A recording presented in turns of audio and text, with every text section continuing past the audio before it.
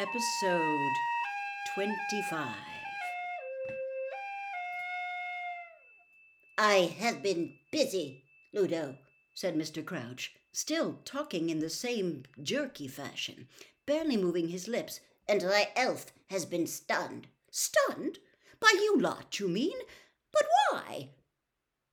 Comprehension dawned suddenly on Bagman's round, shiny face. He looked up at the skull, down at Winky, and then at Mr. Crouch. "No," he said. "Winky? Conjure the dark mark? She wouldn't know how. She'd need a wand for a start." "And she had one," said Mr. Diggory. "I found her holding one, Ludo. And if it's all right with you, Mr. Crouch, I think we should hear what she's got to say for herself." Crouch gave no sign that he had heard Mr. Diggory, but Mr. Diggory seemed to take his silence for assent. He raised his own wand, pointed it at Winky, and said, "Renovate." Winky stirred feebly. Her great brown eyes opened, and she blinked several times in a bemused sort of way. Watched by the silent wizard, she raised herself shakily into a sitting position. She caught sight of Mr. Diggory's feet, and slowly, tremulously raised her eyes to stare up into his face. Then, more slowly still, she looked up into the sky. Harry could see the floating skull reflected twice in her enormous, glassy eyes. She gave a gasp, looked wildly around the crowded clearing, and burst into terrified sobs. "Elf," said Mr. Diggory sternly, "do you know who I am? I'm a member of the Department for the Regulation and Control of Magical Creatures."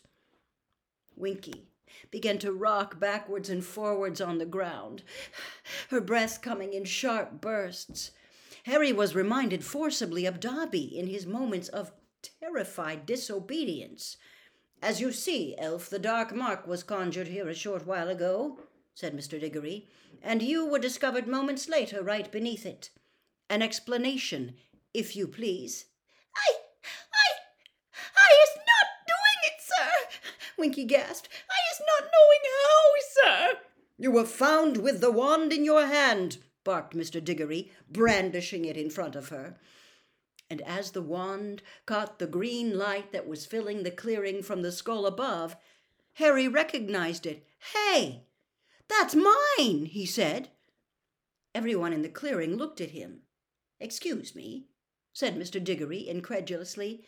"That's my wand," said Harry. "I dropped it." "You dropped it?" repeated Mr. Diggory in disbelief. "Is this a confession? You threw it aside after you conjured the mark?" "Amos, think who you're talking to," said Mr. Weasley very angrily. "Is Harry Potter likely to conjure the dark mark?" "Oh, of course not," mumbled Mr. Diggory. "Sorry. Carried away." "I didn't drop it there anyway," said Harry, jerking his thumb toward the trees beneath the skull. "I missed it right after we got into the wood." "So," said Mr. Diggory, his eyes hardening as he turned to look at Winky again, cowering at his feet. "You found this wand, eh, Elf? And you picked it up and thought you'd have some fun with it, did you?" "I is not doing magic with it, sir," squealed Winky, tears streaming down the sides of her squashed and bulbous nose. I is just picking it up, sir. I is not making the dark mark, sir. I is not knowing how." "It wasn't her," said Hermione. She looked very nervous, speaking up in front of all these ministry wizards, yet determined all the same. "Winky's got a squeaky little voice, and the voice we heard doing the incantation was much deeper." She looked round at Harry and Ron, appealing for their support. "It didn't sound anything like Winky, did it?" "No," said Harry, shaking his head. "It definitely did not sound like an elf." "Yeah, it was a human voice," said Ron. "Well, we'll soon see," growled Mr. Diggory, looking unimpressed. "There's a simple way of discovering the last spell a wand performed, Elf. Did you know that?" Winky trembled and shook her head frantically, her ears flapping as Mr. Diggory raised his own wand again and placed it tip to tip with Harry's. "Prior incantato!" roared Mr. Diggory. Harry heard Hermione gasp, horrified, as a gigantic serpent-tongued skull erupted from the point where the two wands met. But it was a mere shadow of the green skull high above them. It looked as though it was made of thick grey smoke, the ghost of a spell. "Deletrius!" Mr. Diggory shouted, and the smoky skull vanished in a wisp of smoke. "So," said Mr. Diggory with a kind of savage triumph, looking down upon Winky, who was still shaking convulsively.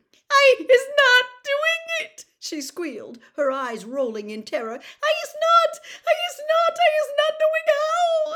I is a good elf. I isn't using wands. I isn't knowing how. "You've been caught red-handed, elf!" Mr. Diggory roared. "Caught with the guilty wand in your hand." "Amos," said Mr. Weasley loudly, "think about it. Precious few wizards know how to do that spell. Where would she have learnt it?" "Perhaps Amos is suggesting," said Mr. Crouch, cold anger in every syllable, "that I routinely teach my servants to conjure the dark mark." There was a deeply unpleasant silence. Amos Diggory looked horrified. "Mr. Crouch, not at all." "You have now come very close to accusing the two people in this clearing who are least likely to conjure that mark," barked Mr. Crouch. "Harry Potter and myself. I suppose you are familiar with the boy's story, Amos?"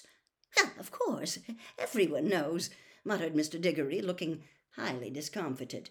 "And I trust you remember the many proofs I have given over a long career that I despise and detest the dark arts and those who practice them," Mr. Crouch shouted, his eyes bulging again. "Mr. Crouch, I never suggested you had anything to do with it," muttered Amos Diggory, now reddening behind his scrubby brown beard. "If you accuse my elf, you accuse me, Diggory," shouted Mr. Crouch. "Where else would she have learned to conjure it?"